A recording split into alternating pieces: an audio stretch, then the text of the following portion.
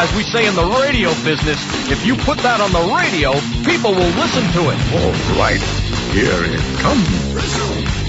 Anyone who isn't dead or from another plane of existence would do well to cover their ears right about now. Live on a little tiny microchip deep inside some electronics, broadcasting to the world through the miracle of the internet. Ladies and gentlemen, this is U62, the Targ. And now your host, a man with a lifelong dream of getting paid to do this, Mark Pappas.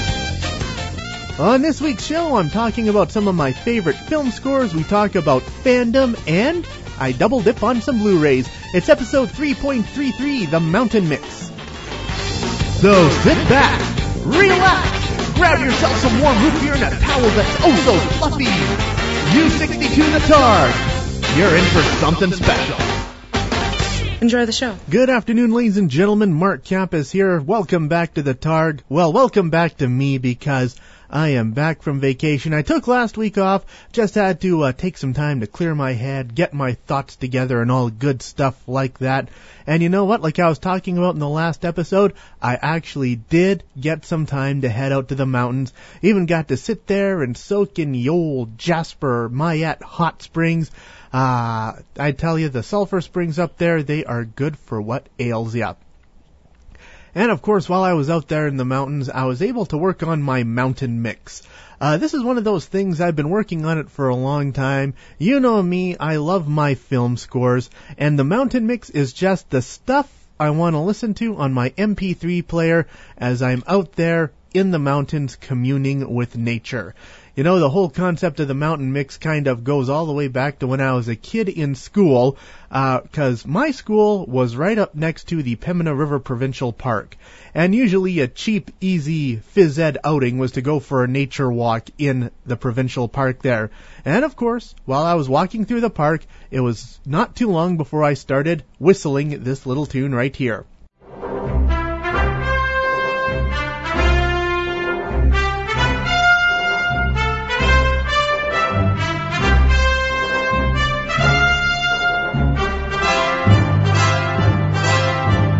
Yes, nothing says adventure in the wilderness like the Indiana Jones theme. So, you know, building on that, I'm just like, what would be the perfect bits of music to listen to while I'm in Jasper National Park, in the mountains, communing with nature? So let's start this off with a bit of an unusual choice for my mountain mix, and that is this one right here. It's from one of my favorite Japanese animated films called Princess Mononoke, and this little track is called Journey to the West.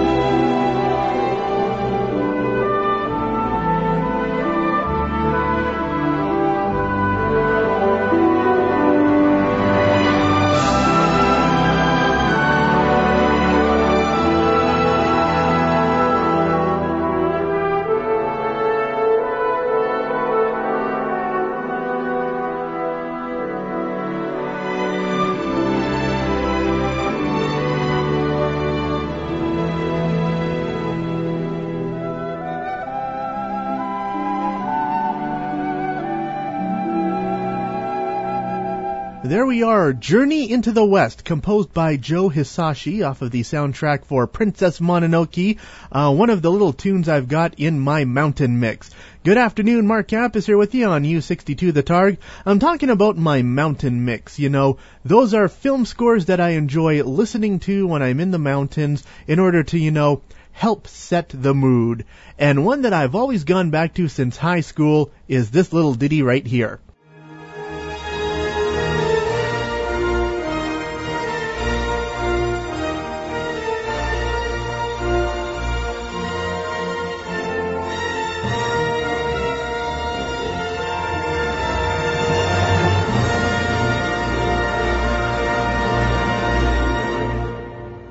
Yes, that's the Jurassic Park theme, again composed by John Williams, who also did Indiana Jones.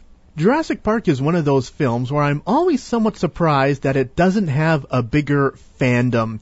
Here we are now, we're coming up on 20 years since Jurassic Park first hit theaters, 17 to be exact, but still, it's not remembered with the same reverence as, say, a Star Wars or an E.T., although I am fully certain that it is deserving of such a fandom. Maybe I just haven't gone digging for it hard enough online yet. One thing that's really amazed me about the internet is discovering all these things that have fandom that it never occurred to me there would be fandom for that. For example, Jaws, which came out in 1975, regarded by film historians as the first true summer blockbuster. Jaws has an incredibly huge fandom. I can't believe it. Probably the best example of this fandom is this documentary called The Shark is Still Working, which was a 100% fan-made documentary about the making of Jaws. And they were able to interview absolutely everyone connected to the making of Jaws for this documentary, all the way from the guys in charge, director Steven Spielberg and producer Richard Zanuck, all the way down to the people you would have never thought of, like the narrator for the movie trailer. And plus, this is how I learned that Jaws had such a huge fandom, because a lot of my movie gossip websites were talking about this documentary and going, oh my god, you gotta see this documentary, it's so awesome, Jaws is getting the respect it deserves. And again, some of the celebrities who are members of the Jaws fandom are interviewed in that documentary.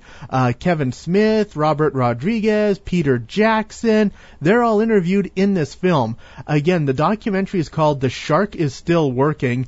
Even though it's been in the can for about 2 years now and has played a few film festivals, it doesn't have any kind of distribution deal yet. So here's hoping that we're able to rent it on DVD sometime soon. This is your interstellar disc jockey, Mark Kappas, U62. The Targ.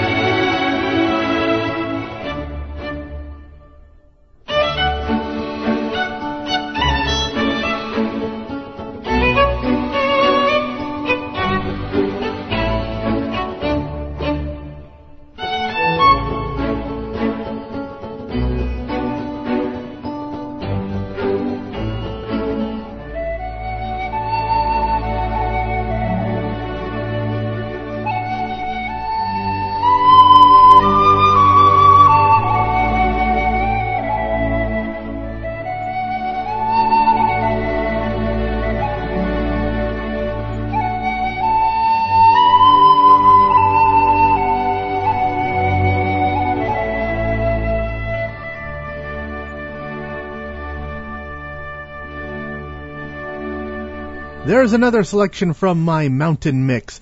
That is the Shire's theme from the Lord of the Rings trilogy, composed by Howard Shore. People are really surprised that I don't own the soundtrack for the Lord of the Rings films. That's because even though I know it won Howard Shore an Oscar and everything like that, the music in Lord of the Rings really didn't impress me that much. Sorry to say that. Except, of course, for that one little piece right there. But anyways, my vacation, of course, had to come to an end. Although there's one thing I didn't get to do on my vacation, and that is, just go into the city and screw around for an afternoon. Because one thing I miss about unemployment is how empty West Edmonton Mall gets on a Wednesday afternoon. But that's okay. I think I'll still go in on the Saturday coming up here and just look around. I got my Blu-ray player now, and I'm still wondering if there are some DVDs I should double dip and get on Blu-ray. I've talked about this before, but I'm really not feeling that massive urge to double dip a lot of my DVDs and upgrade them to Blu-ray. Seriously, what out there am I even seriously considering buying again? Let's take a look at one of my idols, Kevin Smith, and his films. Some of his films are on Blu-ray right now. It might be worth getting the Clerks Blu-ray, mainly because it finally contains Oh, What a Lovely Tea Party.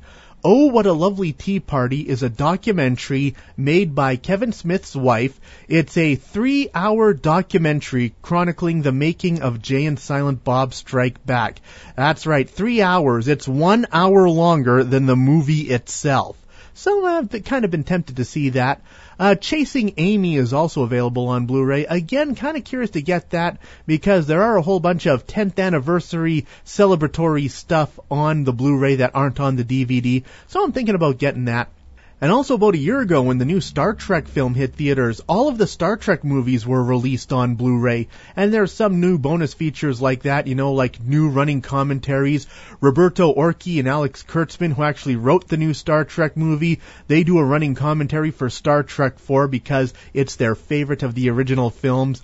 It might be funny, though, to get the one for Star Trek Insurrection because Damon Lindelof, the producer of the new Star Trek film, he does a running commentary for that one, and he has admitted many times that he is not a Trekkie, so he kind of got the short end of the stick when he got drafted to do a running commentary for Star Trek Insurrection. He had never seen it before, he has no idea what he's watching, so apparently listening to the running commentary, he is absolutely clueless as to what's going on.